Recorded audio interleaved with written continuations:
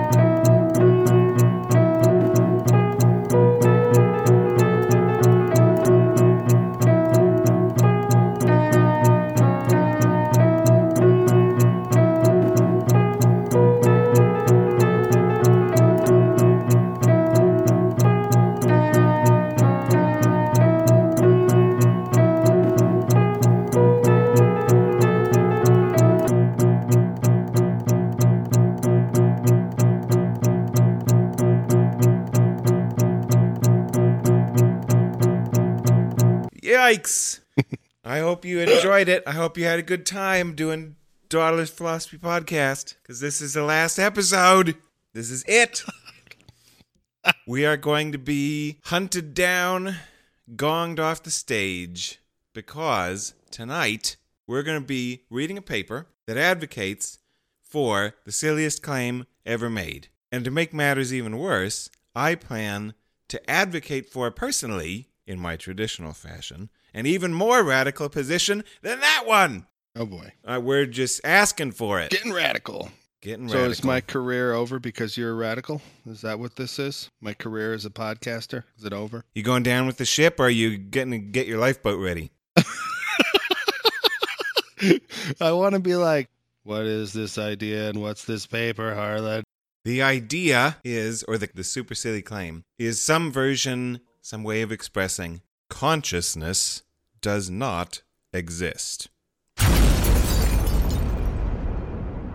The paper that we're going to specifically talk about is one by the philosopher of psychology Keith Frankish, entitled Illusionism as a Theory of Consciousness, which was originally published as one of those target articles in the Journal of Consciousness Studies, 2016, where he publishes his 20-page overview, and then 30, 40 other people or whatever all write in, and some people are like, fuck this guy, and other people say, this is the greatest thing since sliced bread, and they all bicker about it. It went so well, they reworked it into a book by the same name that they released in 2017.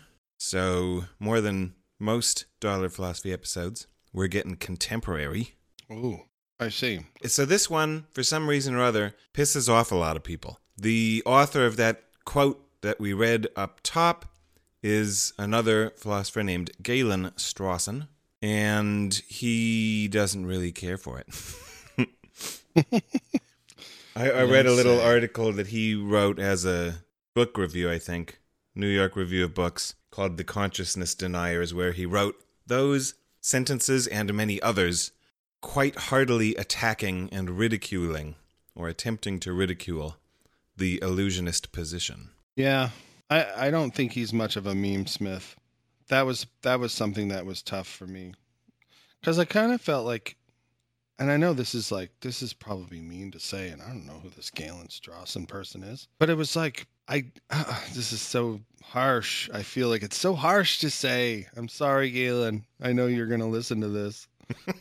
Stop trying to imitate Daniel Dennett. Like, he kind of like, it came off as like a bad version of, he's like, oh, that's how he does it. I'll do that. But then he does it completely wrong, or something like even the imitation isn't very good. I don't know. Yeah, that's he's not what I going got to care for that very much. I'm sure he wouldn't. Dennett, of course, is one of the prime targets of Strawson and his article. Right, but I mean like Dennett in terms of his tone and his approach and all that, not like content or anything like that. Another buzzword for Dennett. But you know what I'm saying? Like that's what I got the sense of.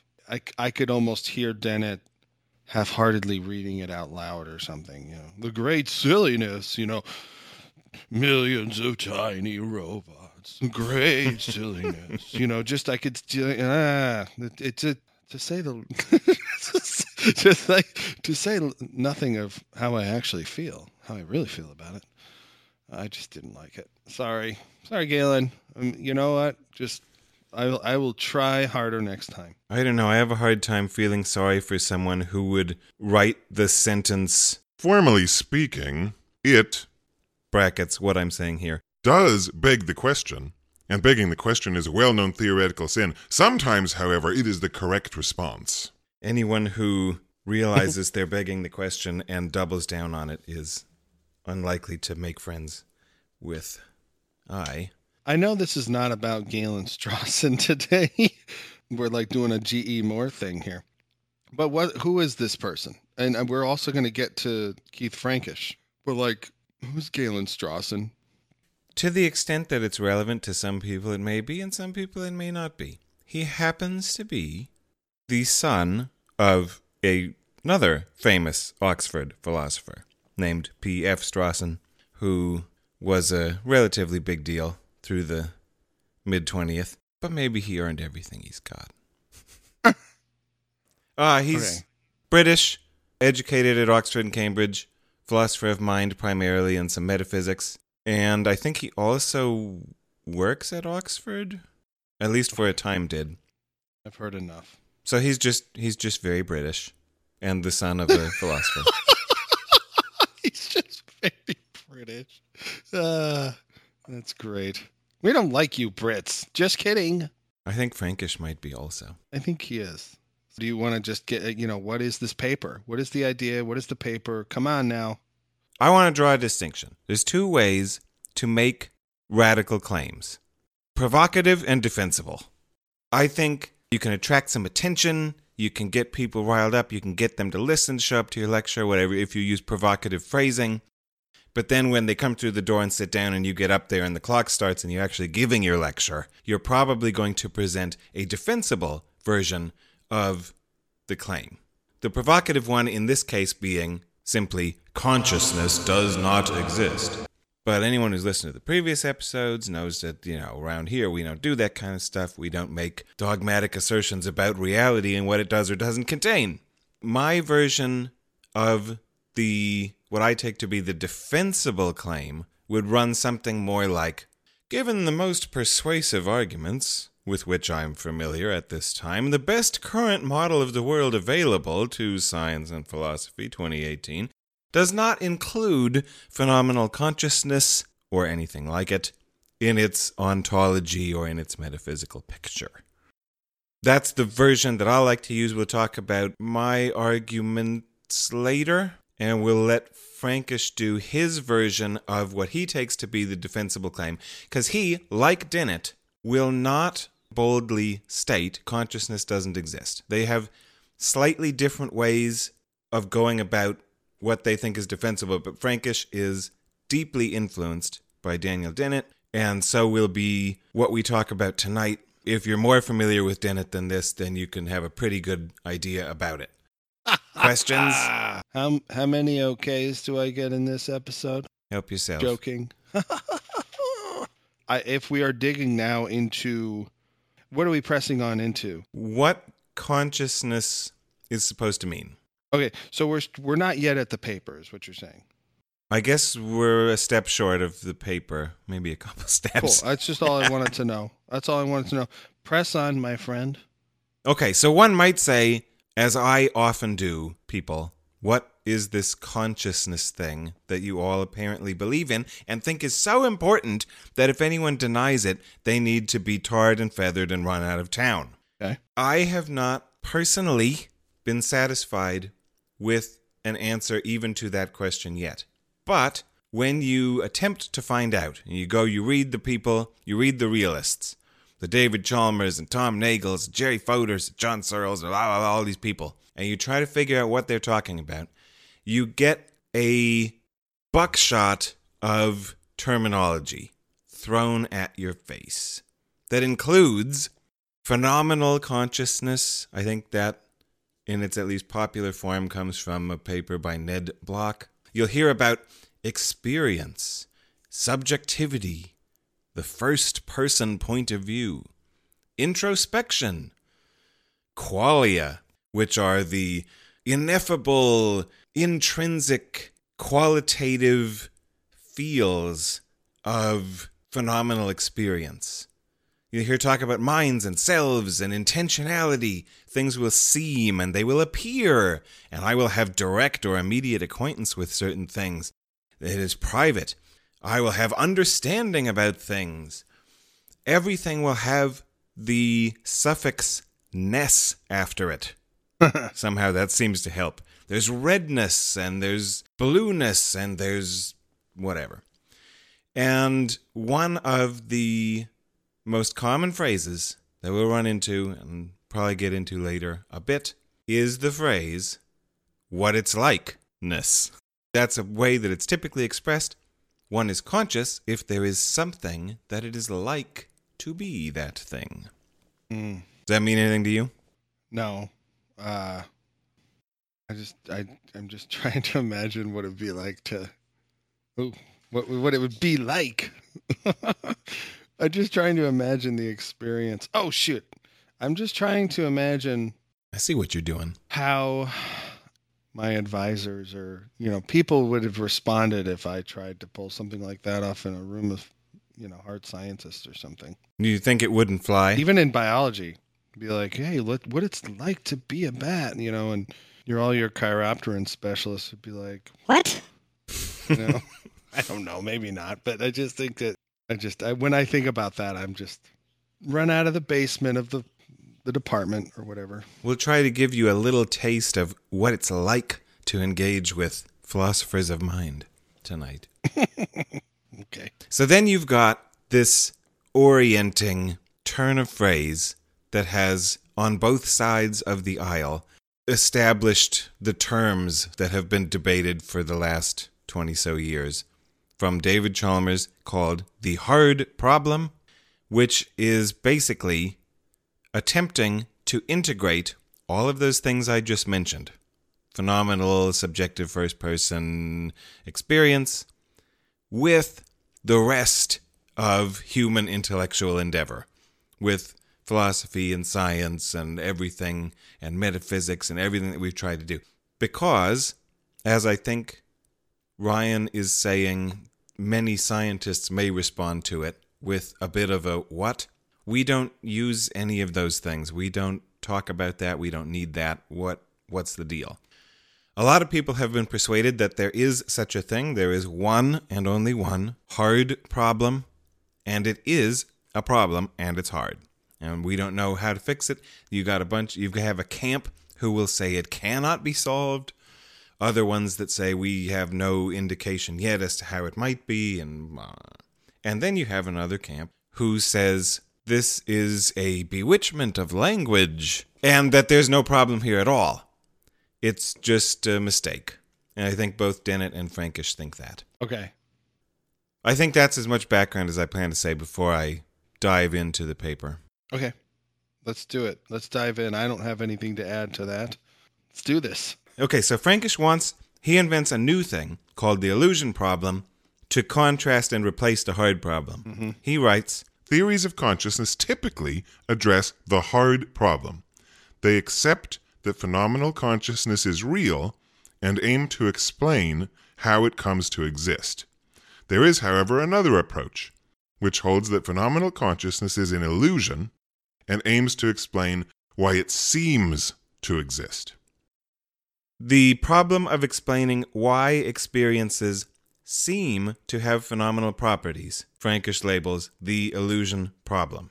And he wants to establish a research program to alter some of the human energy expenditure in philosophy of mind from the hard problem over to the illusion problem. But notice, when he does that, he has accepted a fair amount. He now has experiences, he has seemings, and he has illusions, among other things. All of those sound, on the surface, to many of us, as though they might be kind of conscious. So he'll get in hot water with certain people by employing that terminology. I of course, did not notice. God damn it.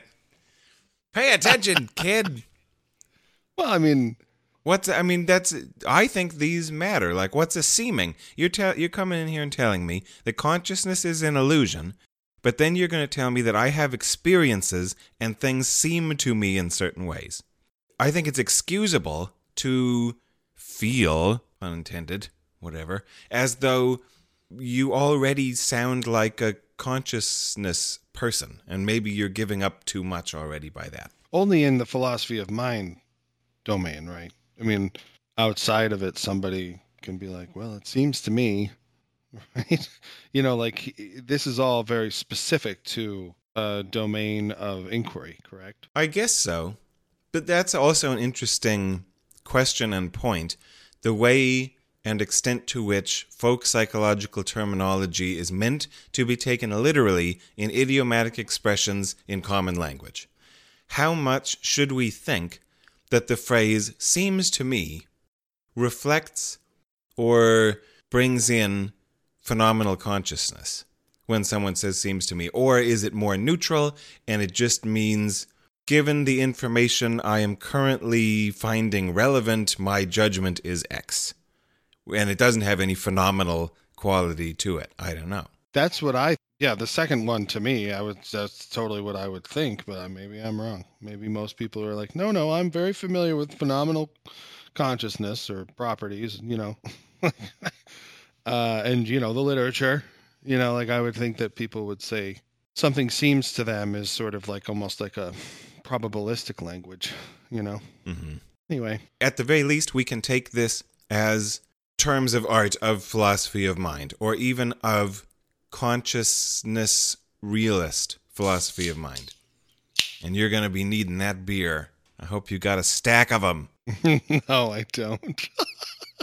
Someone play a sad violin. Go. Okay, thanks. One of the things Frankish wants to do near the beginning is just to explain and motivate the general idea, because it seems to many of us that the received view, the common sense, the historical literature is primarily mind realists. Even Descartes, who attempted to do his best to doubt everything, could not find his way to doubting his own mind. I think therefore I am. Yeah. We gotta do a short on that fucking... I really hate that argument. All right. What I love, though, is that, like, that's, like, the one thing that most of these people who would use the word seem outside of the context of philosophy of mind would actually know, you know? Anyway. But, like, here, I was worried that it was going to go unsaid. You know, you were just going to, like, talk around it. Everybody knows what I'm talking about, right? And I'm like, is that I think, therefore I am? Make it explicit. This is something that Dennett works on with his intentional stance stuff and his emphasis on heterophenomenology, which is the scientific or pseudoscientific practice of taking people's reports seriously of what's happening in their consciousness, but not taking their hypothesis, theory, explanation, model of what caused the reports seriously. People think when they're set down in front of the red wall and they're asked, what color are you seeing? And they say red. I think that their explanation for their verbal report is, well, I've got a mind and my eyes send information to my mind, and then my mind has some redness in it, and it's the redness which makes me say, oh yeah, I am seeing or experiencing or having the phenomenal qualia of redness. Dennett and Frankish want us to back off from that to what is in the agreement base. Both the realist and the instrumentalist have the reports, but then the realist wants to just kind of take it for granted that the theory of mind is the correct theory. And these guys are saying, hang on a second, that's not the only option. Frankish presents us with 3 classes of responses when we get anomalous results, in the sense of that don't clearly fit with the rest of human intellectual behavior. Quote, suppose we encounter something that seems anomalous in the sense of being radically inexplicable within our established scientific worldview. Psychokinesis is an example. We would have, broadly speaking, three options. First, we could accept that the phenomenon is real and explore the implications, proposing major revisions to our science. Second, we could argue that although the phenomenon is real, it is not in fact anomalous and can be explained within current science. Third, we could argue that the phenomenon is illusory and set about investigating how the illusion is produced.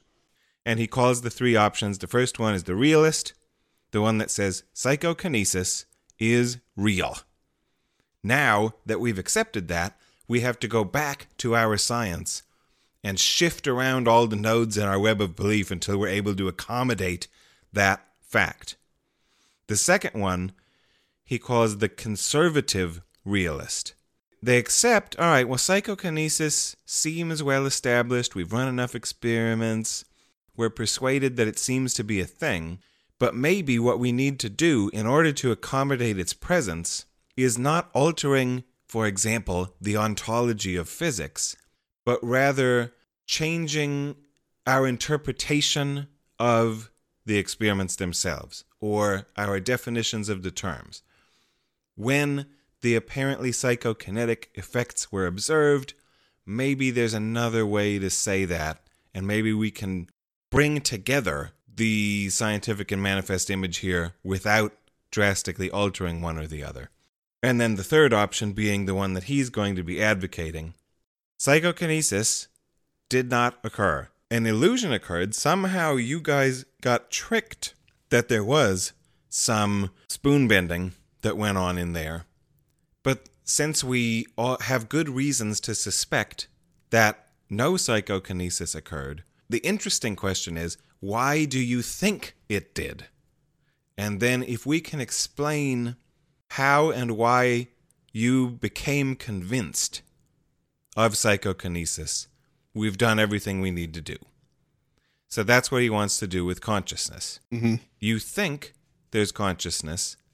We have good reasons not to alter our metaphysics so drastically as to accommodate it. Instead, I just want to explain the reports. I mean, I think when I say that, I might be slipping a little bit too far into my picture, which is to the right, I guess it would be if we play in that spatial metaphor of Frankish.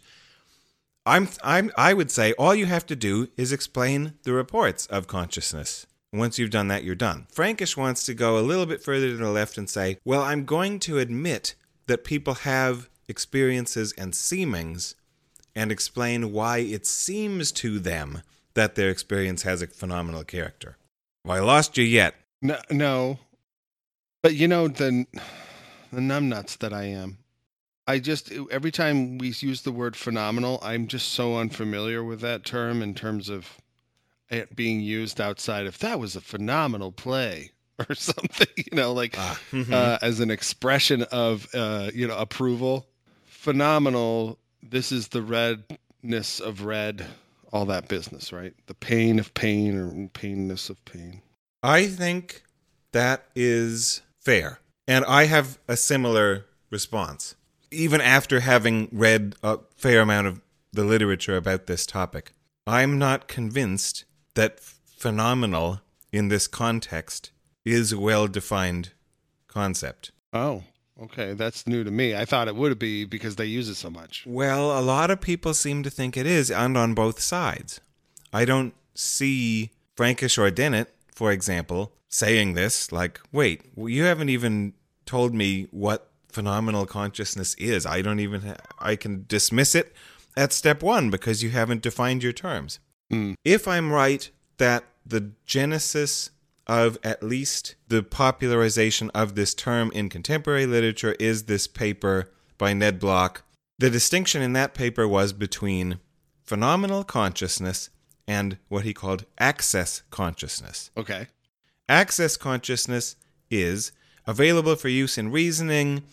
It's what you're aware of. It's what you can report upon. Mm-hmm.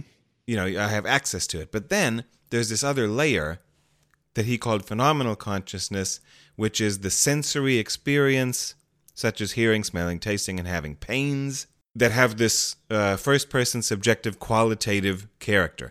This is the move that they make, and we're gonna, I think, talk about it a little more later.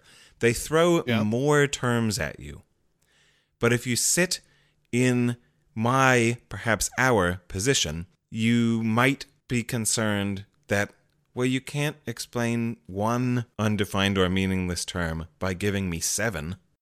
If I don't know what a qualitative character is, that doesn't help. If I don't know what the hell first person is supposed to mean, or include that as a sensible concept, or if I don't know what qualia, whatever.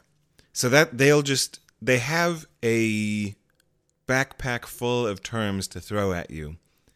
It may be the case that they all just define each other in this tight circle which doesn't connect to anything else and rolls across science and intellectual development as a mere tumbleweed and is eventually lost to history. We can all cross our fingers.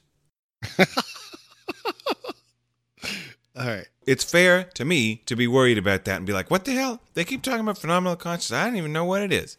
Okay. I don't either. But to do our best, let's just use the terms that they use. What it's like to experience these things and putting ness on the end of everything. So phenomenal consciousness is experiencing what it's like to have a qualia of redness. Fucking A. Jesus Christ. And we have to just try to do our best to play their language game and see where it goes. Or at least those of us who want to engage with them. Other people might just be able to say, Jesus Christ, shake their head and go do some, dig up some fossils. Lucky. Yeah. Yeah. No, that's another, yeah. Jesus. Because, I mean, when you even, like, the what it's like, I can kind of, okay. But then you throw in qualia, and of course I've heard that term many a times. Although, to be honest with you, I hadn't ever heard it until we met. But I'm sorry. You know, me too. But anyway, but like, it just, fucking. So I mean, you just got to be in it to appreciate it in the way that it is appreciated. But it's just, so what it's like talk is the whole thing when it comes down to phenomenal consciousness. It seems to me that's the one I. Okay, let's go with that one for tonight. Okay, and as far as I can tell, it's not a straw man. The problem is, it seems like a straw man thing when we're doing it because, in my opinion, it's just so bad. But I don't think it is a straw man. This is how these guys really talk. Okay. Frankish is, as far as I can tell, exhibiting what he calls strong illusionism in this paper. He's defending that. Strong illusionism is what? Quote, "It is an illusion to think there are phenomenal properties at all." Period, unquote. It is an illusion. So all this what it's like talk, wherever it comes from the same place as thinking that you saw a lady get sawed in half on stage at halftime. Mm-hmm. Right. I understand that. So Frankish wants to introduce another concept here that, as far as I know, we can attribute to him. Quote again. "We can highlight the difference by introducing the notion of a quasi-phenomenal property. A quasi-phenomenal property is a non-phenomenal physical property that introspection typically misrepresents as phenomenal." Mm-hmm. In order to do this, I think we can probably just talk about, to oversimplify, but we're just a podcast, brain states. 4-dimensional, time and space extended, distributed brain states, or as Dennett likes to say, spike trains, neural spike trains. That would be the quote-unquote non-phenomenal physical property, whatever the spike train is, or whatever the spike train has.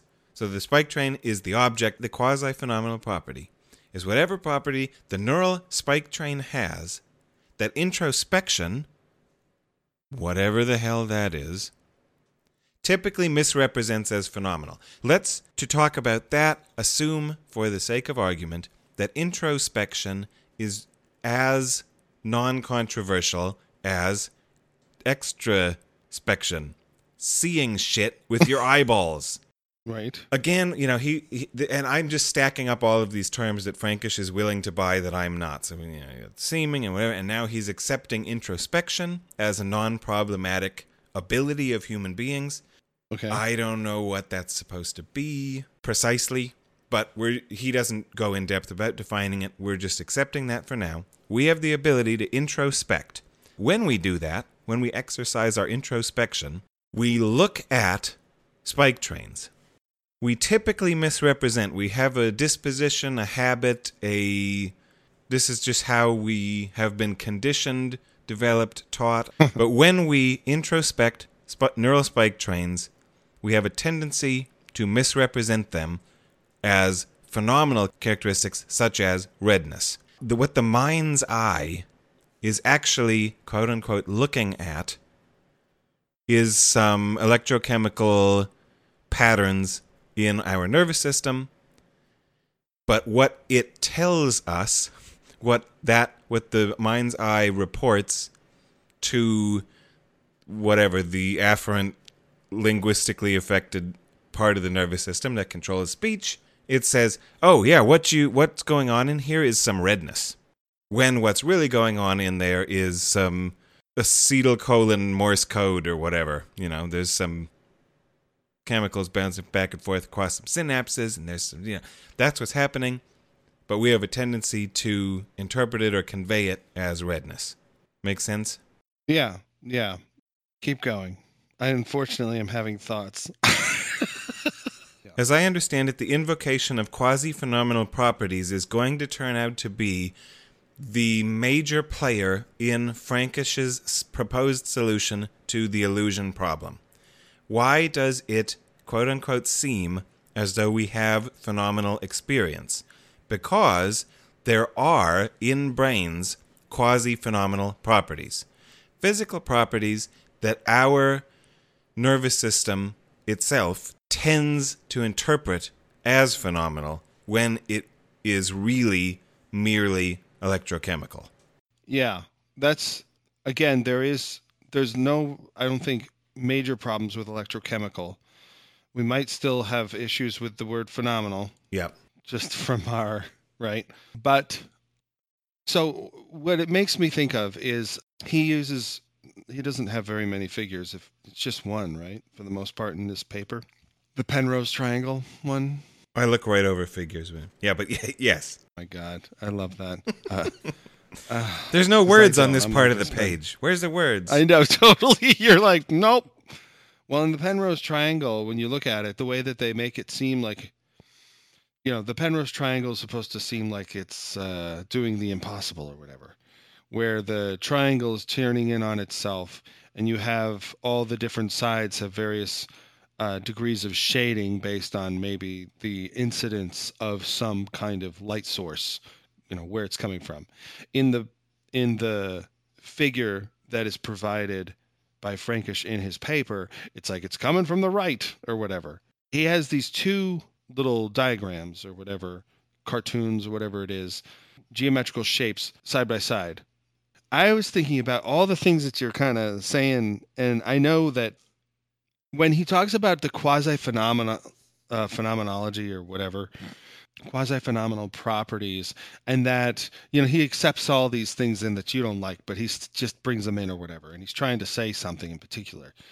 I think of it like, maybe if you look at that Penrose triangle, if you actually were to construct the triangle, like, I don't know, in PowerPoint or Adobe Illustrator or something like that, you would have perhaps the ability to draw one kind of acutely angled L and make it a certain shade of gray, and you make another acutely angled L or whatever and make that an even darker shade of gray, and then you make a third one that's even darker in its shades of gray, and then you kind of turn them all around in a particular way, and you put them together in such a way that it looks like this Penrose triangle. And the pieces that come together in the artistry of putting this shape together are themselves not very interesting. And if you see them for that in the construction of the Penrose triangle, then you just go, oh, that's that weird acute angled thing that's lighter gray. Then you've got this other one that's a little bit, the middle ground gray, and then you got the darker gray. And that's it. You just go, oh, it's just these three pieces together. But then the whole thing is that you can be tricked into seeing this triangle. So I think when I'm hearing quasi-phenomenal properties and that idea that it's something physical, but then you make this mistake or whatever in thinking that it's something else, or the impression is something else other than what it is, but it's still just physical. It's just the three little acute angle things. That's all it is. And so, but somehow there's a mistake. And I think that is my way of trying to understand what Frankish might be saying here. I have totally put us on the off-roading trajectory. I apologize. No, you haven't. This is the next thing, is to get into examples. Right. I think that's what he wanted you to do. It sounds like you're saying you find this an apt example and helpful. Is that right? At least as to what he's trying to say. I don't have any opinion about whether I agree or not. I'm just trying to understand him.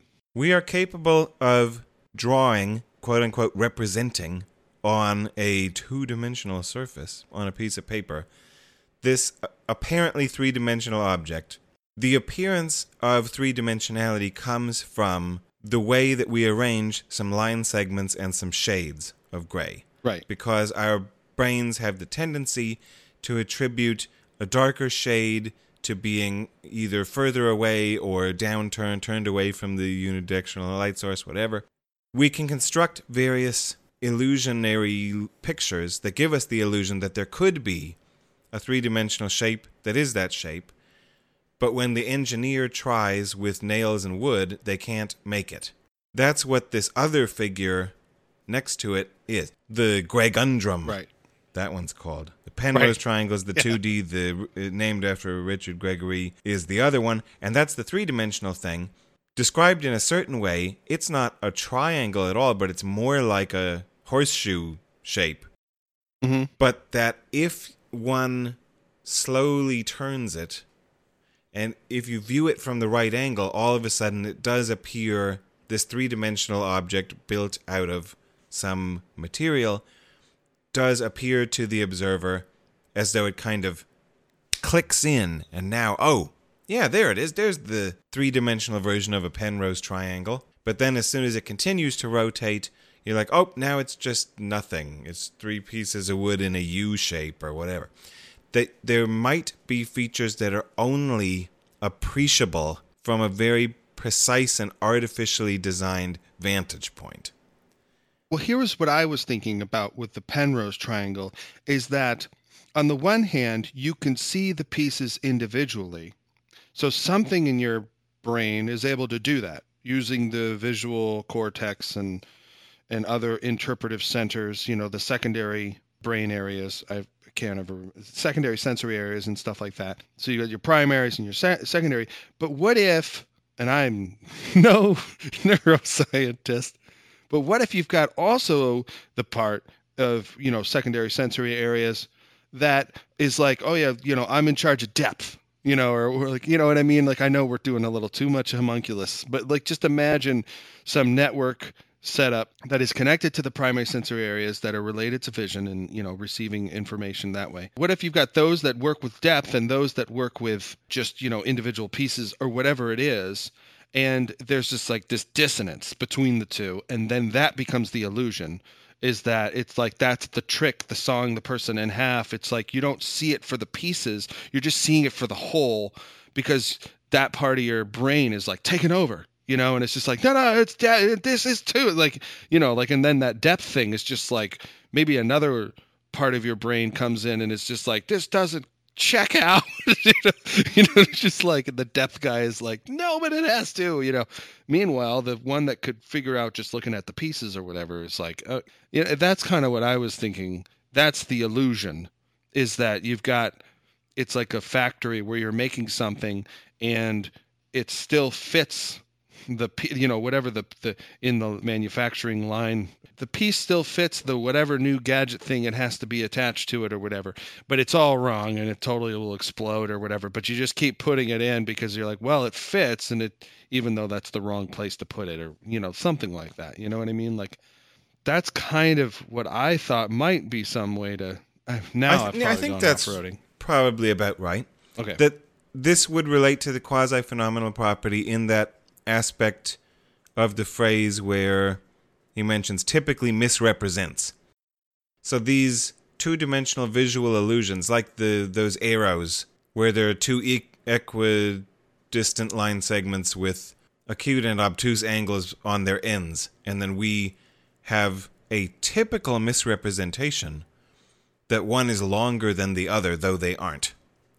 So optical illusions are sort of an example, an analogous example to a quasi-phenomenal property.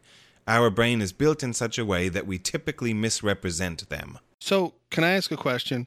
When we say represent versus, like, say, interpret, what do we mean by that then? Is there a very specific use of the word represent in the context that we're talking about that interpret just isn't the same? It's like, no, interpret means something else. Or how would you go about thinking or explaining that to me? As with most things in philosophy, that's a long and complicated road. But to attempt to extemporaneously respond in a somewhat useful way, representation and interpretation are different in this respect. One interprets a representation.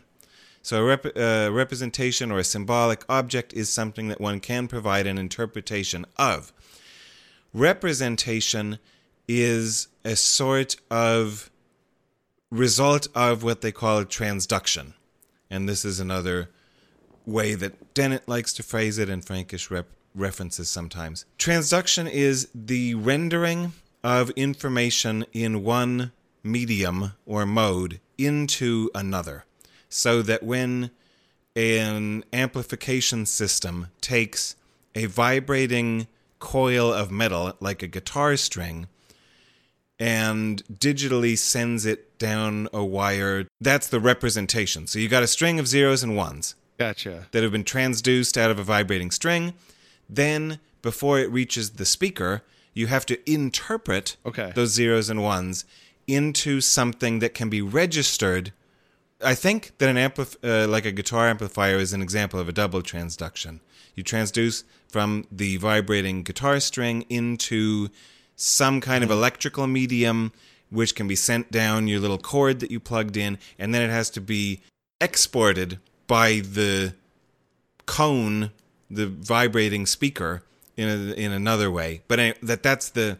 Does that help at all with like a representation? Yeah, no, that totally helps. And then maybe it's a triple transduction because then it has to vibrate through the molecules in the air, and then it has to vibrate in your ear, and then it goes from your ear to your brain. It becomes these spike trains or whatever. Mm-hmm. So when Dennett talks about it, he has what he calls the myth of double transduction. Oh.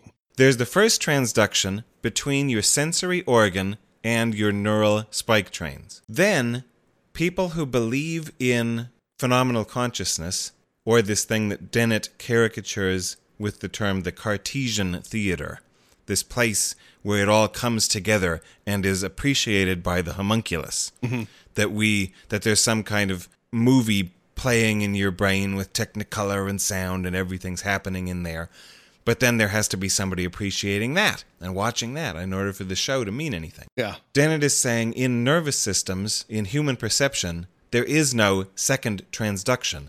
Once you have gone from photons with a given wavelength or air molecules vibrating your cilia and eardrums or whatever the anatomical terms are, once you've got it from the external world into the nervous system, it never needs to change again into some phenomenal what-its-like-ness medium, because then that just leads to the infinite regress. Then there would have to be someone else who appreciated that. We can just distribute across space and time in the brain the result of the spike trains that we have evolved to reliably correlate with survival and reproductive enhancing behaviors, and that's all you need to do. You never need to go into this internal realm of technicolor that then is introspected, that has a what-its-like-ness. Yeah. I'm just so unfamiliar with a lot of those phrases in the context of philosophy of mind, I guess. So then I get But lost did this at in all that. help to answer your original question? Oh, yeah, no, I'm good. Oh, okay. Sorry. So that's one of get the back to analogies. it. The analogy that works really well for me, that I really liked, Frankish quotes from Dennett when he talks about, well, I'll just quote it. Illusionists offer various analogies to illustrate their view. Dennett compares consciousness to the user illusions created by the graphical interfaces through which we control our computers. The icons, pointers, files, and locations displayed on a computer screen correspond only in an abstract metaphorical way to the structures within the machine, and by manipulating them in intuitive ways, we can control the machine effectively. In other words, skeuomorphic design works for people. We can illustrate and display visually a folder and put some little white strips in it or whatever, and that can indicate to a user, oh yeah, I've got some files in there. And what did I call that? Oh, that's Dawdlers Philosophy Master audio. Okay, that's what I need to... I'll click on that with this pointer. None of that is relevant to the churnings of electrons inside the computer and the memory registers and even the source code, let alone the machine code in there. Developers intelligently design an interface that allows us to, without knowledge of the details, accomplish our projects when playing with computers. And I think that that one is a good example for this quasi-phenomenal properties thing.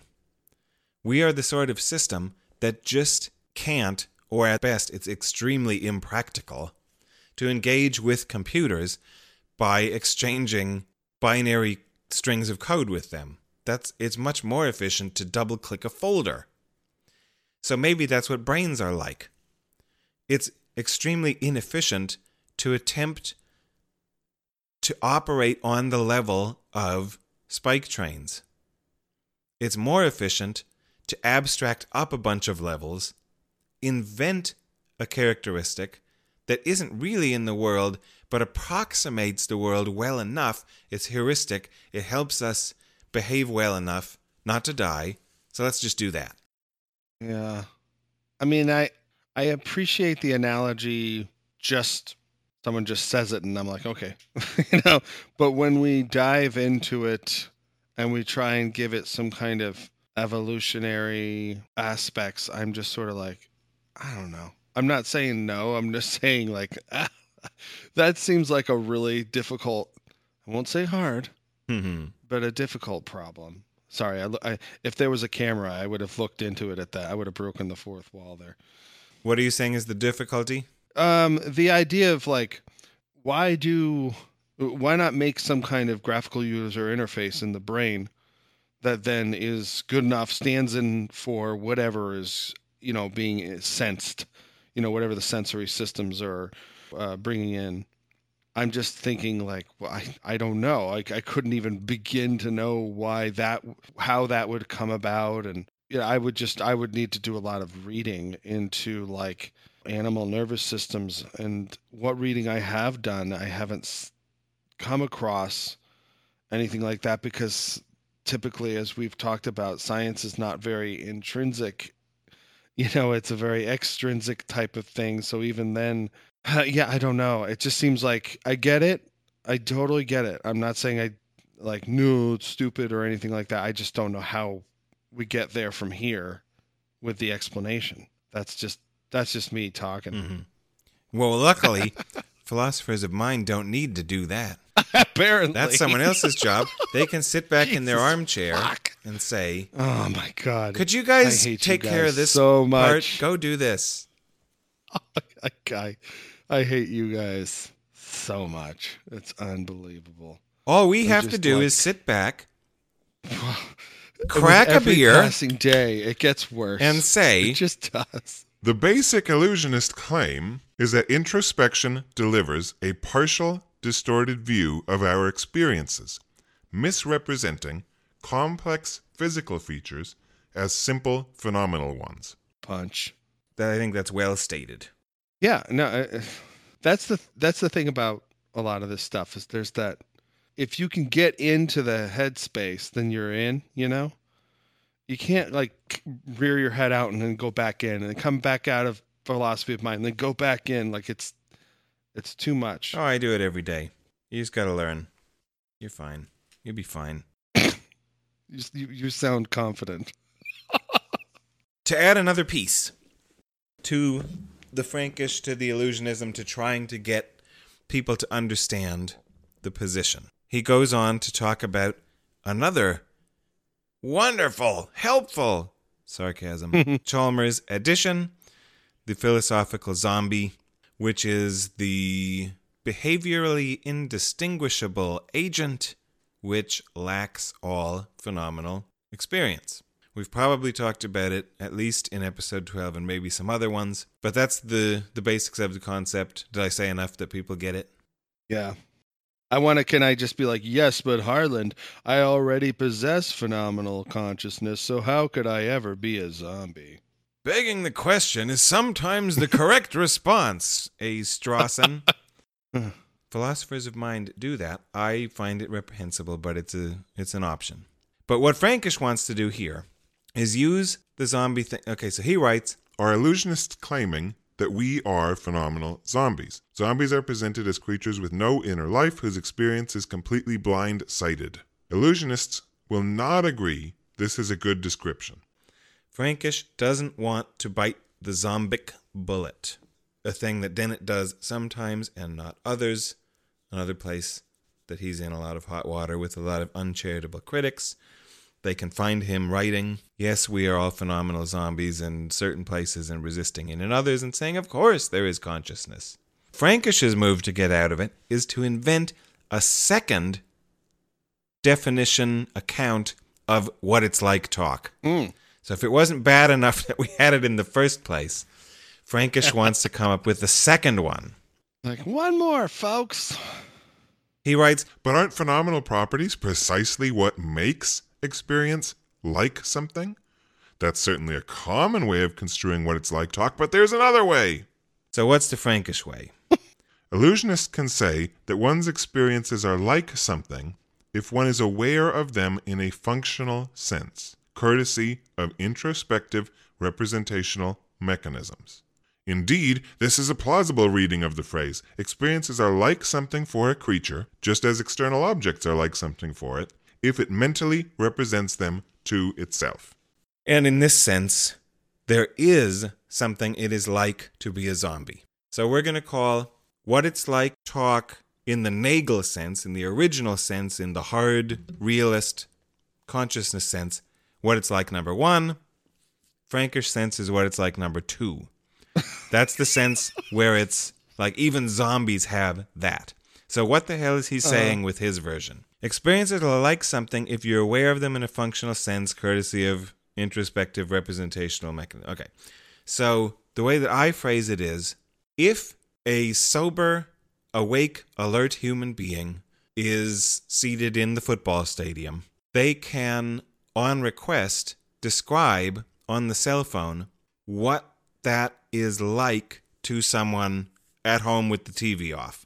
They can say, oh yeah, well, Aaron Rodgers is in the shotgun and the score is this and the weather and it's windy and it's 74 degrees. Well, it's never that hot in Green Bay, is it? Whatever. They have Probably access in a certain sense to what the game is like, what's going on. They know the score, they know the weather, they know the players, they know the positions, they know what the yard line, blah, blah. So they can tell you what it's like to be at the game. That's what I think Frankish means with his version. If you have cognitive access to the contents, whatever the spike trains are representing, then you can tell what it's like to be aware of what's happening in the football game. It's a bit like higher order thought theory that you're conscious of something. If you are conscious, that you're conscious, the kind of self-awareness, strange loop type talk, I think. Okay. I think this is an appeal to common language, maybe. Doesn't it sound okay for me to use the phrase what it's like in this more restricted sense? And if so, let's just do that. Does any of that make sense yet, or should we talk about it more? Talk about Frankish's stuff a little bit more. Or, try and find a new angle. Experiences are like something for a creature, just as external objects are like something, if it mentally represents them to itself. For Frankish, mentally representing something to oneself is to have some degree of transduced, isomorphic, nervous structure, four-dimensional structure, that represents that, first you have the presentation out there on the football field, then you have the representation in your brain, just to drastically oversimplify. Say you have a set of neurons that are all firing, that are literally in the shape of a pigskin, of a football.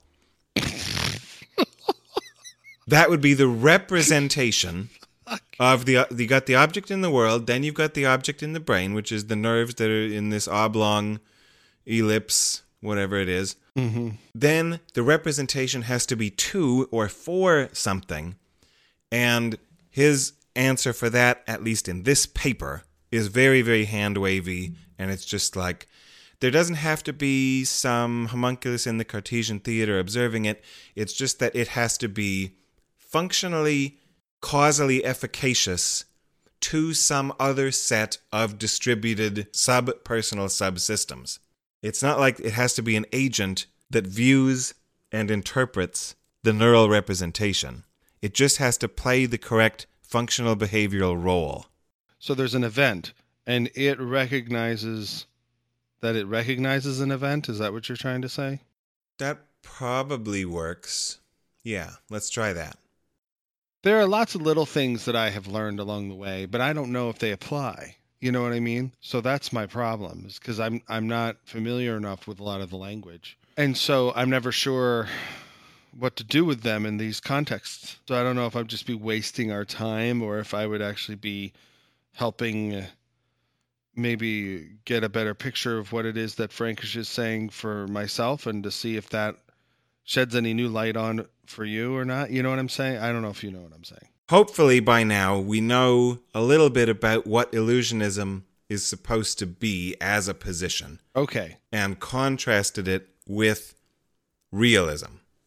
The people who just want to say, no, there literally are phenomenal fields inside my head that I have direct private access to.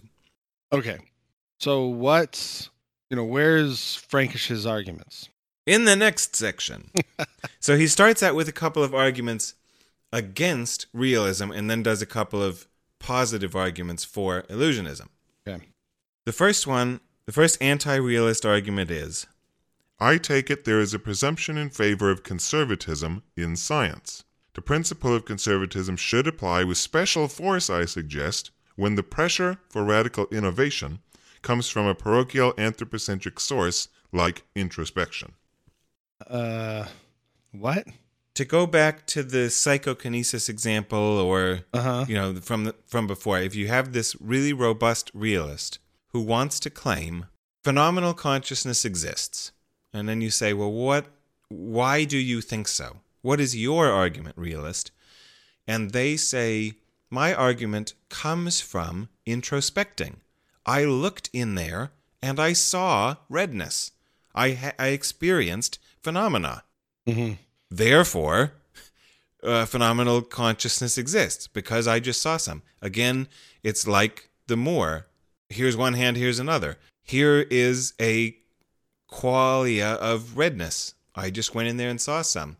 If you would only quit being a dick, eliminativist, you could see it too. Just do it. Look in there. You've got them in there. And Frankish is saying, well, all right, you can attempt to make that move, but don't we have the value premise in science that conservatism is a good thing? We want to move slowly. We want to respect the edifices that we have already established. We want to think they're there for good epistemic reasons. And it's going to take a lot to motivate me to modify my ontology to the extent that you request I do so. Right. I have to now add an entire new dimension to the universe. I have to either say that all matter has a, as Whitehead might say it, a conscious pole and a physical pole, or right. I have to say that there's some sort of version of dualism. And no, there are two substances. Or yeah, no, I get it. The scientist is saying, okay, you went and did a Stuart Smalley daily affirmation in the mirror, and we're like, is it red? Yes, I think it's red, and then that's enough, and I have to now change everything to appease your, I don't even know what to call it, but okay, yes. Yeah, you guys need more than just appealing to introspection. Yeah, sorry, I don't mean to laugh. I always just think about, like, again, some of my own personal, like, advisors and whatnot, like introspection. Jesus Christ, they'd leave you on the mountaintop for that. They'd just be like, see ya, kid. It's nice knowing you.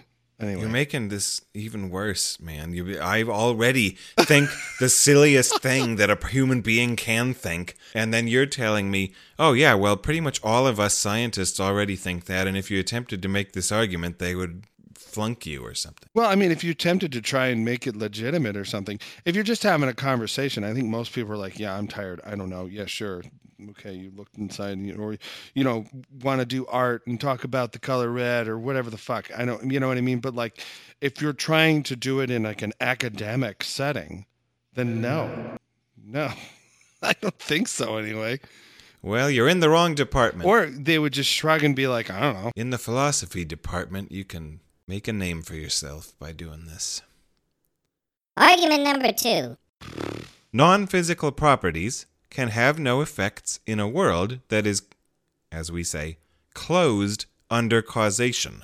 As ours appears to be, the mind sciences show no independent need to refer to exotic physical processes, such as quantum mechanics, so the threat of epiphenomenalism hangs over radical theories. Epiphenomenalism being the position that there are physical objects and there are mental objects. Physical alterations can have mental effects, but no mental phenomena have physical effects. And then this, again, to me, has echoes of Cartesian substance dualism, which most people are content to abandon for what they call the interaction problem. How or why should we believe that whatever this mind is can move things around in the brain?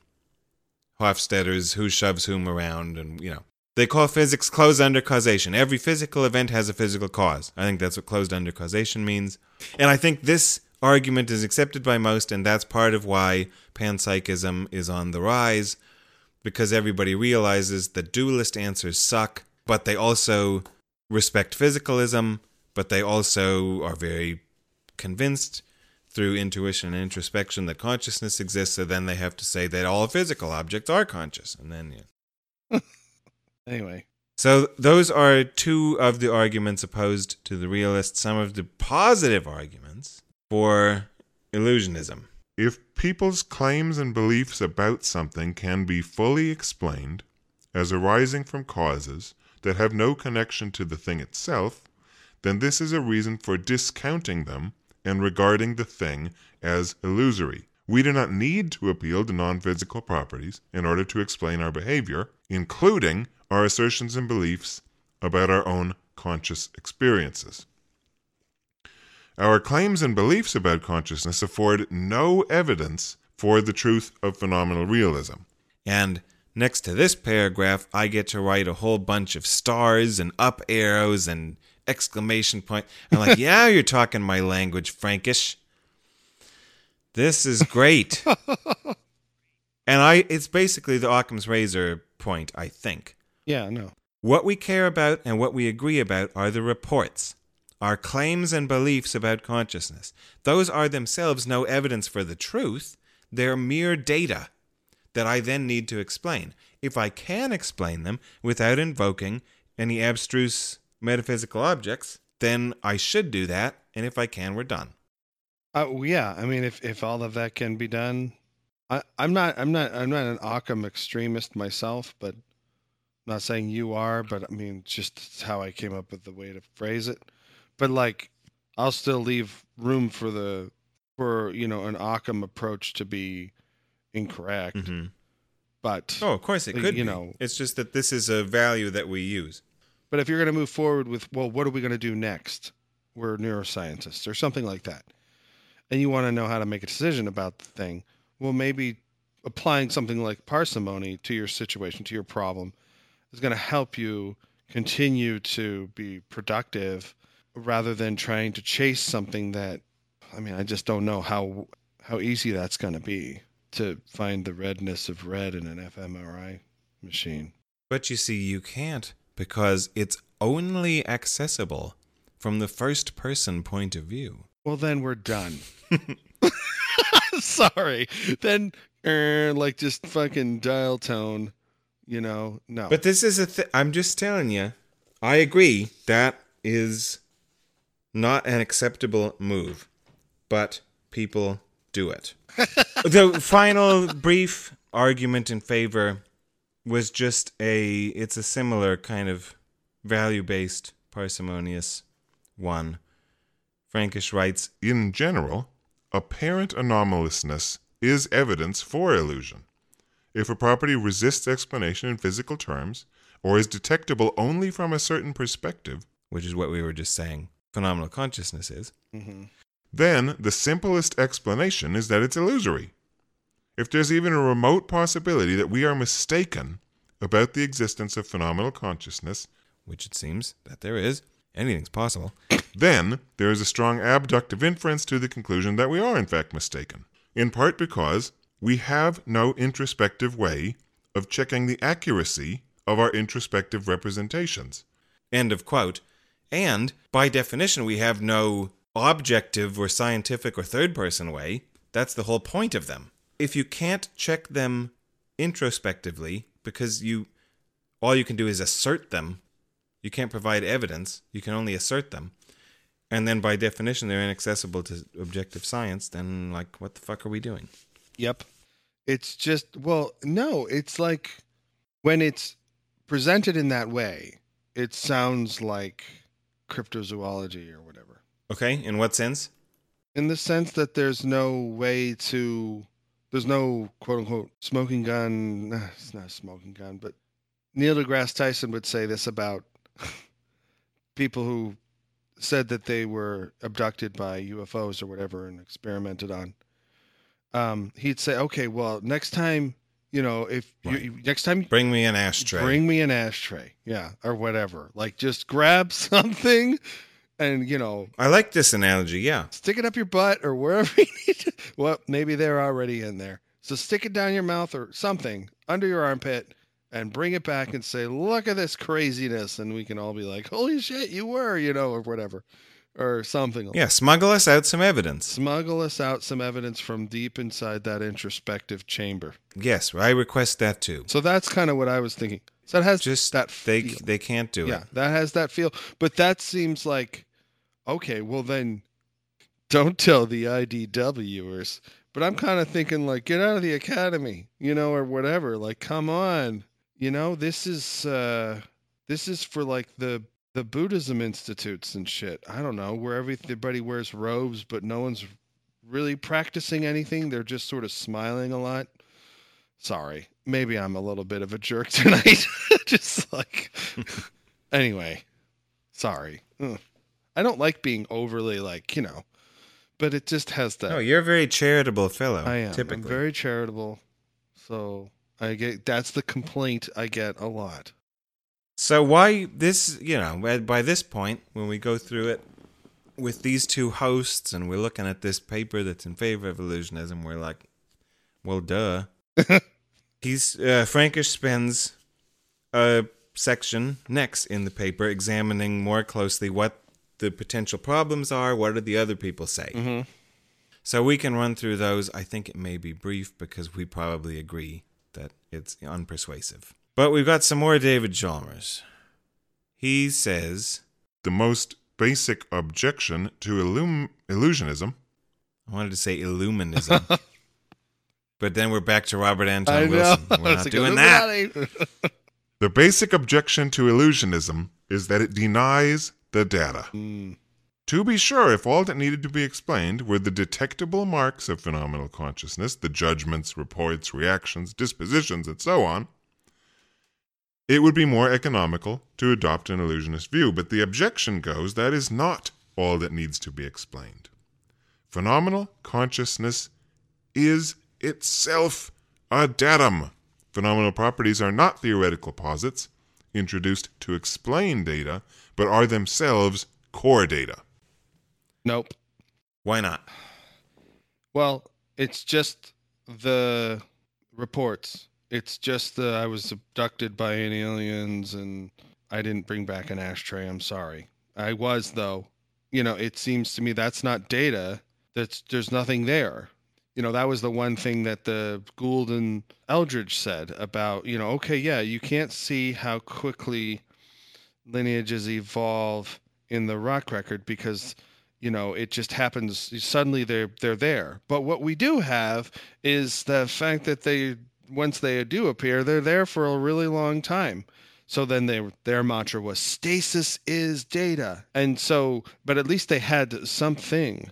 We didn't have the gradual changes from one, parent lineage into a daughter lineage or whatever in the rock record. But hey, we do have the sudden appearance of something that's different, that looks similar, and then it persists for a super long time on its own. So there's your data.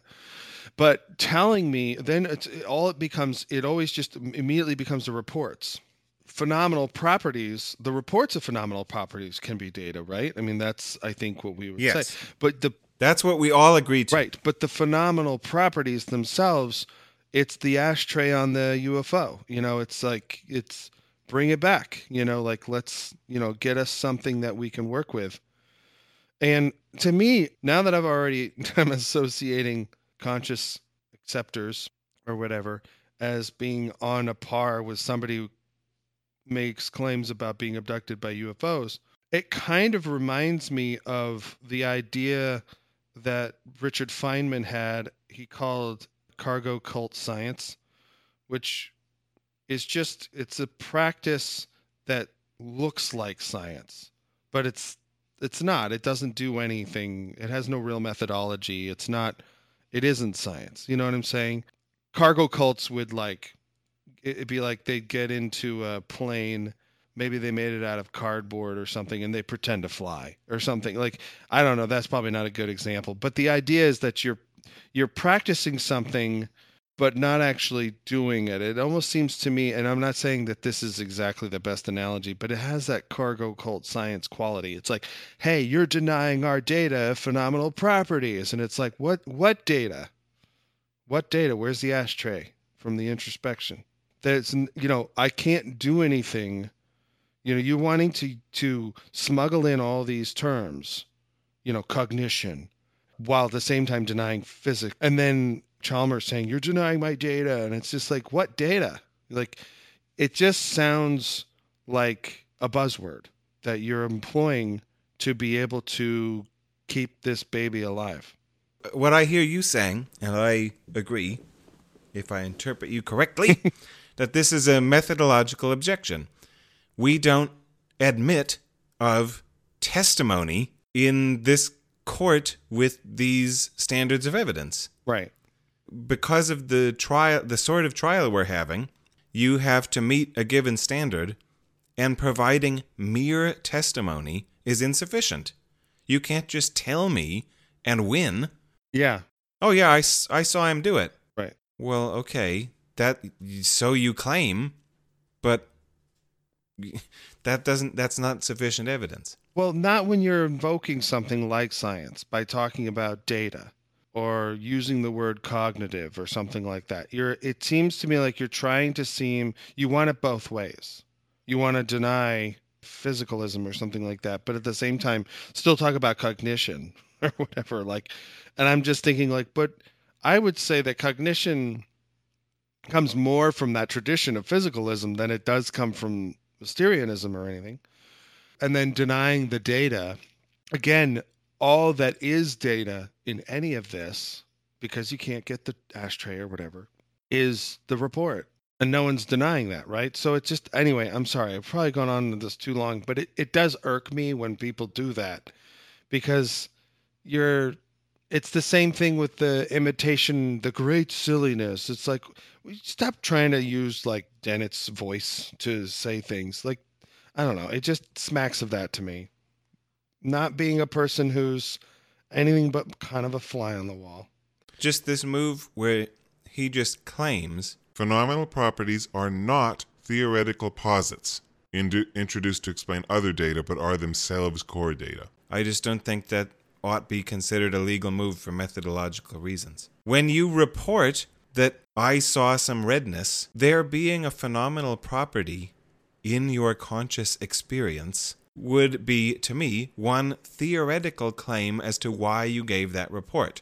We agree that you uttered the sentence, I experienced a red qualia. okay, but that just now becomes a neutral piece of data that we can explain with multiple theories.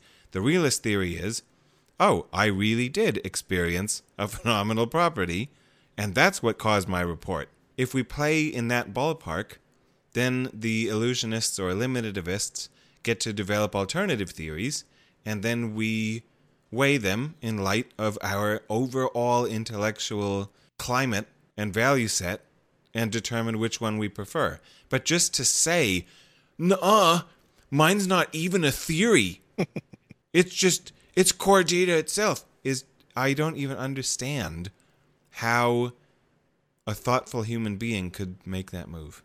Well, especially after we've already discussed what some views of science, for instance, are, which is you've got that theory of practice model data thing.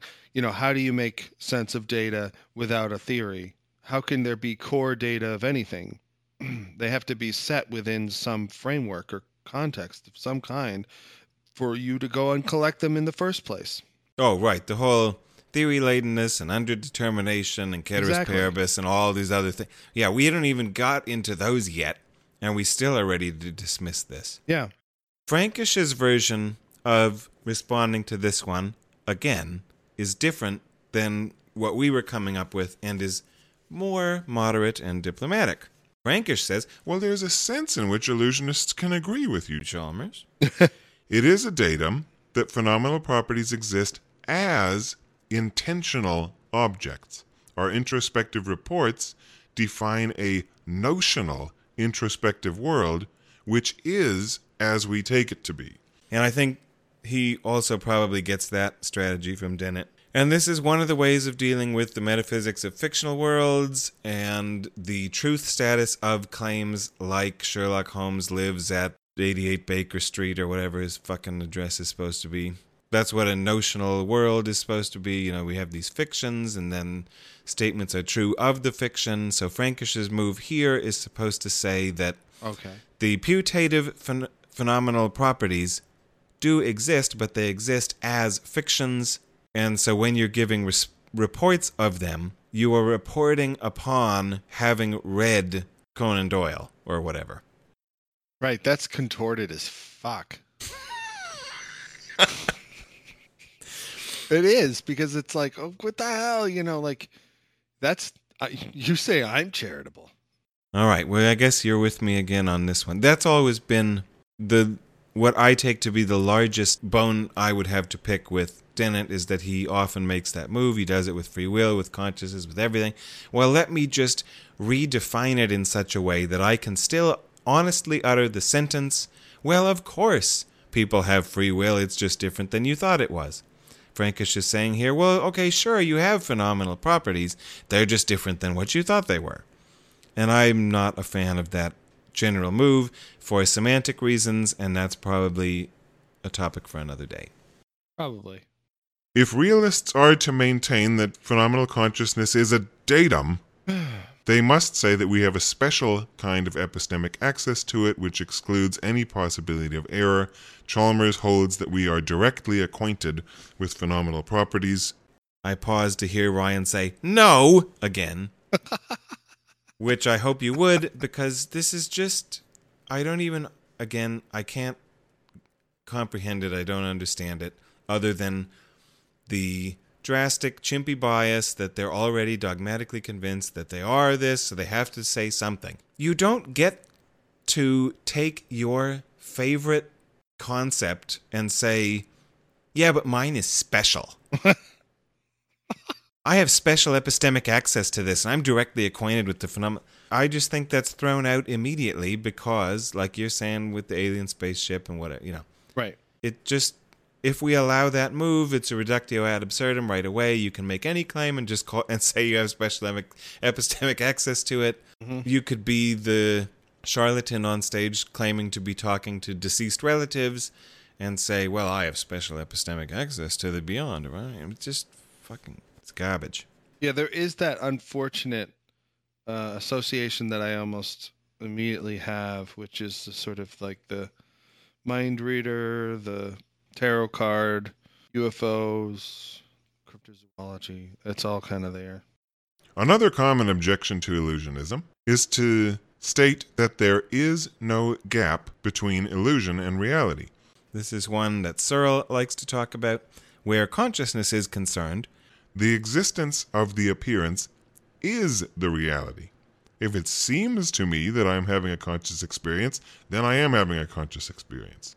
And I think... Oh, let's just move on from that. That sounds a lot like I think, therefore I am to me. It's similar in structure. What's your super brief reason to move on from that? Well, it's not... It doesn't even sound like any good time has been spent on the point. If it seems like it is, then it must be. I mean, come on. No. That's just I don't know. Personally, there's nothing interesting there. That's just confirming what you already think or something like that. It's a weird, if something seems already, if it seems like I have a conscience, then I must be conscious or whatever. Like I have a, consciousness or something. I think I see what's going on, because to me, my response to that is, well, it depends on what seems means. And I think you're operating on that definition of seems that we encountered somewhere in the first half hour, where for you, seems just is a way to express a current opinion or something. Yeah. But I think for a lot of people, the definition of seeming includes a conscious, experiential, not necessarily phenomenal. It's not like seeming has a taste or color, but that it would have some kind of introspectively accessible conscious character. So I can see why they say that, because there's this other definition of seeming that you don't apparently operate with most of the time. And I would say as well that I think that most people would operate with. That's what you were like, I think most people would think. And I'm like, I think philosophers of mind would think that, because that seems to be a little phrase you guys like to toss around with each other. But I mean, if somebody just, at the accounting office is like, well, it seems to me like the numbers are off. I don't think they're like, there's this phenomenal consciousness thing going on in my head. I don't know if they unpack it like that. We're like this and then that. And then like, I just think that they're like, I'm detecting. I know what you're saying. I'm familiar with it in that sense. Yeah. The dictionary definition of seem is give the impression or sensation of having a particular quality. In that sense, we've got impressions, sensations, qualities. I think that it's a reasonable interpretation of seems to do the more consciousness realist, philosopher of mind sense, where seeming gives the day to the realist already. Like, if there are any seemings, then I win, because that's my whole account, is that there is a way things seem to me. I've just never thought of it like that, I guess. And I guess, I don't know, maybe other people are more inclined in the philosophy of mind version. I'm impressed enough by it that I think it's another reason to argue to Frankish that he shouldn't make the move that he makes. And I think that he's impressed by it because he does make this move. So Frankish's response to this one is, this is often presented as a crushing objection, but it is far from compelling. It turns on what we mean by seeming to have a greenish experience. If we mean having an introspective experience with the same phenomenal feel as greenish and trivial, there is no distinction between seeming and reality. But this, of course, is not what illusionists mean. They mean introspectively representing oneself as having a greenish experience, and one can do this without having a greenish experience. And I'm pretty sure that you're just like, let's move on. I don't know what any of that was. You don't like this kind of talk. I hate this kind of talk. Isn't that funny? Yeah, so just ignore Ryan for a second. I agree with Frankish that one can introspectively represent oneself as having a greenish experience without having one. But I don't think that the way to go about this is to change the definition of seems. Leave seeming what the dictionary says it means, and what most people, other than Ryan apparently, what I think most people think it means. Leave the definition its same, and just say that there are no seemings. Why does he want to preserve seemings? I don't get it. But in part because Ryan doesn't care, we won't dwell on that any longer. I don't. I'm just like, Jesus Christ. If I hear the word greenish one more time, I'm going to fucking bang my head against the wall. Yeah, we put ness on the end or ish on the end. Oh my God. And you're just like, ish. All right, what's another argument against illusionism? I think most of them come down to basically the same thing. Well, if there's an illusion, there has to be an audience who is subject to the illusion. I just thought that the illusion is just more about it's more about dissonance. It's not about an audience. It's about just operating on a particular, like if you're going to make a decision about something or whatever, there's a dissonance. You're looking at that Primrose or whatever, the Penrose triangle or something, like there's some dissonance there between potentially various parts of your brain that are doing different things, but kind of roughly at the same time. And so you need a little more thought and care put into addressing that dissonance. But if you don't, have any way to know that it's happening, then you're just going to operate as if there's this crazy triangle thing that loops in on itself and I can't explain it or whatever, or not even in that way. You just be like, oh yeah, the crazy triangle. That's kind of how I think of it. It's just audience. What audience? It's just dissonance. You're the audience, the whole body, bleh, anyway. Yeah, right. I mean, I think that's basically Frankish's response. To say there doesn't have to be some sort of homuncular, agentive, personal, unified agent who is the appreciator of the illusion or the audience to the illusion, but that it can be the Donetian. What did you talk about earlier? Of course, we have a soul, but it's made of a bunch of tiny robots. Just tiny robot. Continue to break things down and distribute them across space and time in the brain until it becomes constituted by operations that are simple enough to be accomplished by a machine, such as, at least metaphorically, if not literally, a computer or a bunch of logic gates or whatever. I can be on or off. I can be firing or not firing. And then once you distribute it down into the tiny robots, that no longer is a problem. I think that response works. Do you also? Yeah. But that we don't even need to make that response if we don't go so far as to admit that there are illusions in the first place. Oh.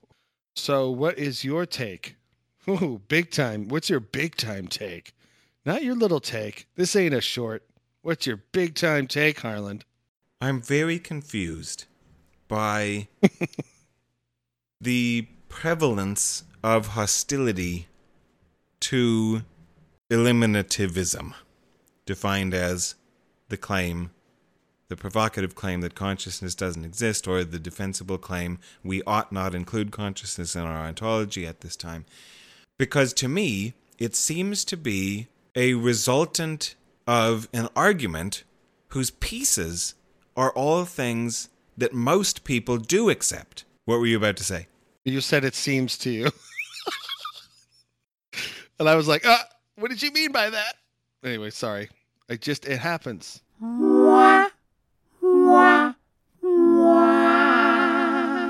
So I think that there is an argument to be made who includes only pieces that most people do accept, so that its conclusion is apparently so abhorrent to people confuses me. Can I say, why does there need to be a conclusion then? Why can't you just have pieces and you don't have an answer? What? Because of it being a polemic against what most people in my culture already do claim and say and adopt and abide by, and I want them to stop it. Does that answer that question? I guess. It'd be nice if we didn't even have to talk about it. You could make an argument of this form who had a conclusion that included almost anything. Alien ashtrays could be in the conclusion of this argument. You name it. It's just that we bother to state the conclusion with consciousness because consciousness is a popular posit on Earth 2018. But here's the general form of an argument that works against ontology of most types, that I would just call a metaphilosophical argument. Okay. If the burden of proof is always on the proponent, in other words, if you want to make a claim, a positive claim, especially ontological, X exists, then you assume the burden to argue for that posit to the rest of us. And if the burden of proof means that you have to provide a semantics and a persuasive ontological argument, in other words, answer what we on the Dawdlers philosophy call the two great questions: what do you mean, and why should we think so? So if that's what having the burden of proof comes down to, if neither of these have been satisfied by said proponents, in this case, the consciousness realists, then we don't include consciousness in our model. End of story. This is similar to just being an Occamite parsimony argument or whatever. If you want to claim something, you have the burden.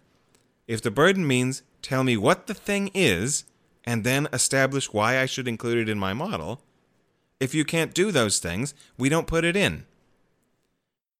It's parsimony plus burden of proof plus the kind of, as Frankish was calling it, the conservatism, or I might call it the holism of intellectual edifices.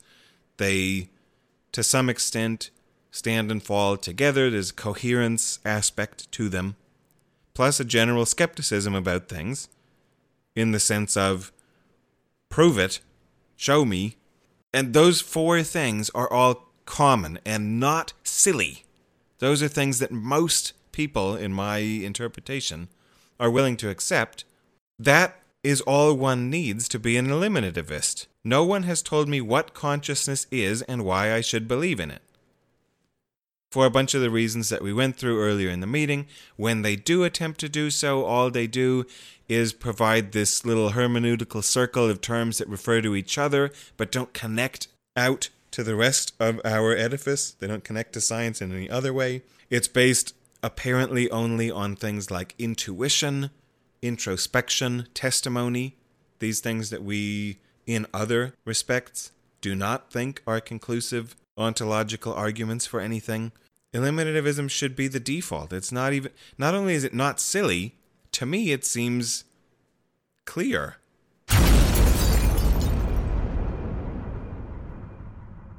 Mm-hmm. What do you think? Does that argument mean anything to you, or what do you think? When I asked you why you have to have a conclusion from the pieces of the model or whatever, or I mean, not model, but just you have different, pieces. It seems to me there's the work of just, say doing theory. We're taking some ideas, you're putting them together, and you're coming up with some statement. In science, we would just say hypothesis. I don't know what you guys would say in philosophy. You say a lot of things. I'm never really quite sure exactly. But eliminativism, to me, it it's sort of like, well, why not? Why do we have to throw out the model? Like, I'm not saying I approve of it, but why do we have to, not, we can have one model where we don't include it and another where we do. And then, rather than having a null thing where we reject or accept or whatever, or fail to reject, which eliminativism, the way you've talked about it, at least to me, seems very kind of like, well, reject the null, or I cannot reject it, or whatever. Like it seems very kind of hard line. Whereas we've talked about multiple working hypotheses. Whatever the model is, I don't know what the model is, that does or doesn't include consciousness or any other stuff. It's just there. Why is there a choice wherein once the choice has been made, one thing has been completely removed? Yeah, that's not what I mean to be saying. Okay, good. It's just an existential pressing type of thing. Like, again, if this were a court of law, we have to bang the gavel, register our judgment, and move on to the next case because of the nature of our institution. We can't sit here and agnostically consider all models for all time.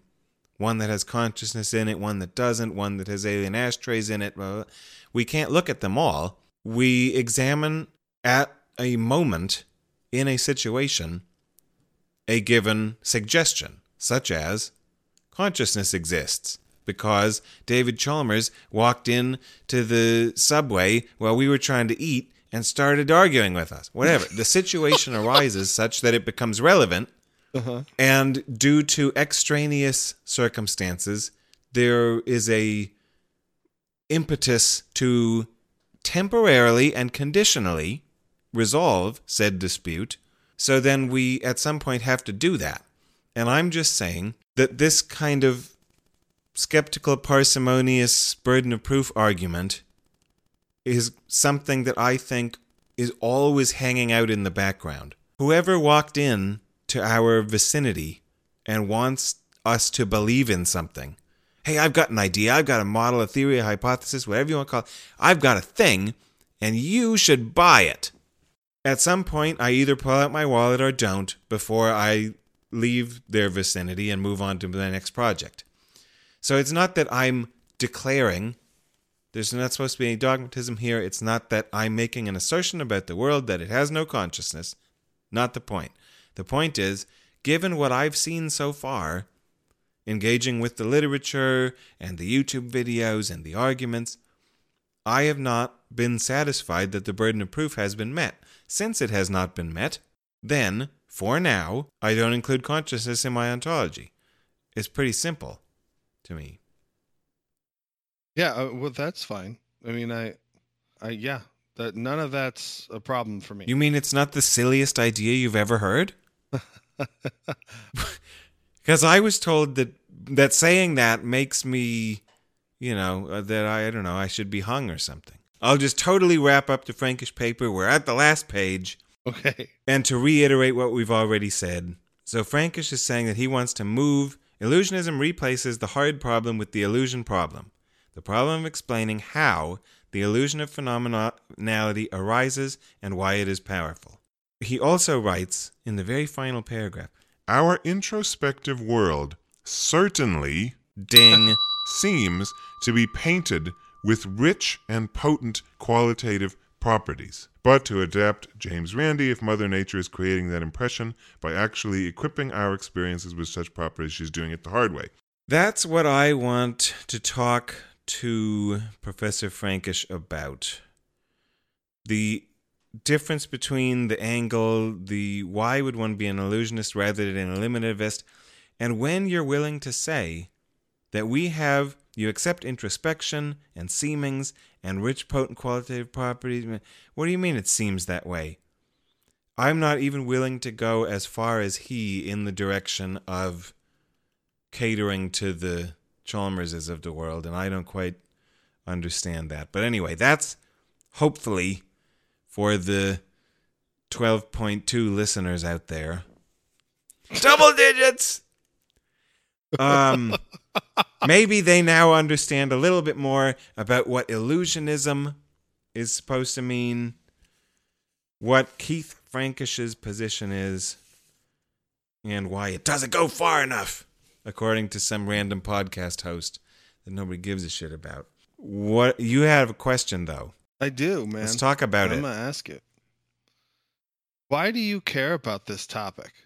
Clearly, I don't. Right? I'm just like, whatever. You really care about this topic. I've told you why, like, diversity matters to me. Why does consciousness, or, whether it is or isn't, why does this topic matter to you? Why do we spend so much time talking about it? What am I missing, number one, and also number two, just why do you care? Why do you care? Oh my God. All right, first of all, first part of the answer, I don't have a high degree of confidence in any personal psychological judgments. I don't think any of us know why, any of the whys or wherefores of why we do and what we do, or think what we think, or care about what we care about. There might not even be answers to those questions. If there are, I don't have any special access to it. Irrelevant. Answer the question. We're not in the paper anymore. I will speculate about why it might be that I spend time reading, writing, thinking, and talking about philosophy of mind topics. Consciousness, not philosophy of mind topics. Consciousness specifically. Yes. Why do I care in the sense of invest time and energy in talking about consciousness? Is that the question? You just answer the fucking thing. Here's one of the first things that comes to mind, because you're totally catching me off guard with this question. One of the things that comes to mind is that I enjoy being a contrarian, a radical, a provocateur, an iconoclast. And this appears to me, consciousness seems to me, to be one of the most treasured dogmas of the population that I share the spaceship with. And I want to attack it and go after it. Like, it's this, to me, there's a lot of similarities between this and God. Mm-hmm. And an atheistic position. Right. But I don't spend much time talking and arguing about God because, in part, I think it's too obvious. It's done. That's like, belief in God is out. We figured that out 100 years ago. The answer is unlikely. Move on. This one seems to be a little bit more like the 21st century God. The thing that almost everyone buys, to the extent that if you deny it, you get burned at the stake. This is you're the silliest person ever. You're in big trouble if you try to deny it. But I don't see any good arguments in its favor. And so, since it's both prevalent and poorly argued, I want to argue against it. I don't know if does that answer your question directly enough? Yeah, I think so. I don't know if that's true of me. I don't know if that's why, but that comes to mind as a proposal. Why do you not care about this? Because I care about other things, I guess. That would be my answer. There's only so much time and energy and you're occupied. Yeah, and for whatever it is, reason, the variation and diversity of organisms was always an appeal to me. And it's very aesthetic. Like, I don't know what else to say. I don't know. It hits my chimp or whatever however you want to talk about it. And I won't be like, I speculate, like, I'm no caveats. Just, this is what I think. And I could be wrong about everything, fine. But when asked the question, that's what my answer is about diversity and stuff. And I just love it.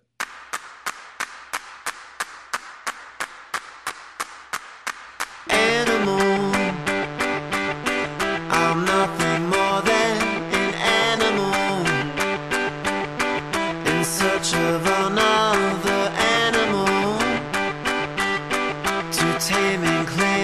was my own.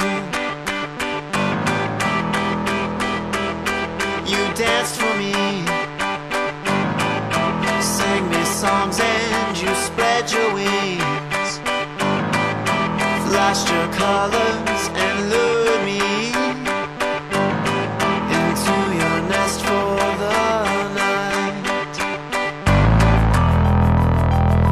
I was all seated up with nowhere to go, but you made me honest and you gave me a home. Now even when you draw me near, I know you're still an arm's length away.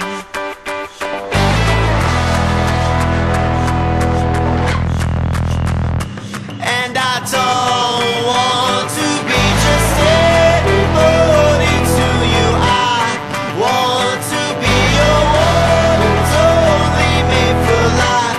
Instead I'm just like everybody else who's tried. I've got to say so long to my ideals. They served me once and served me well. Now they only serve to spin my wheels. I guess I ought to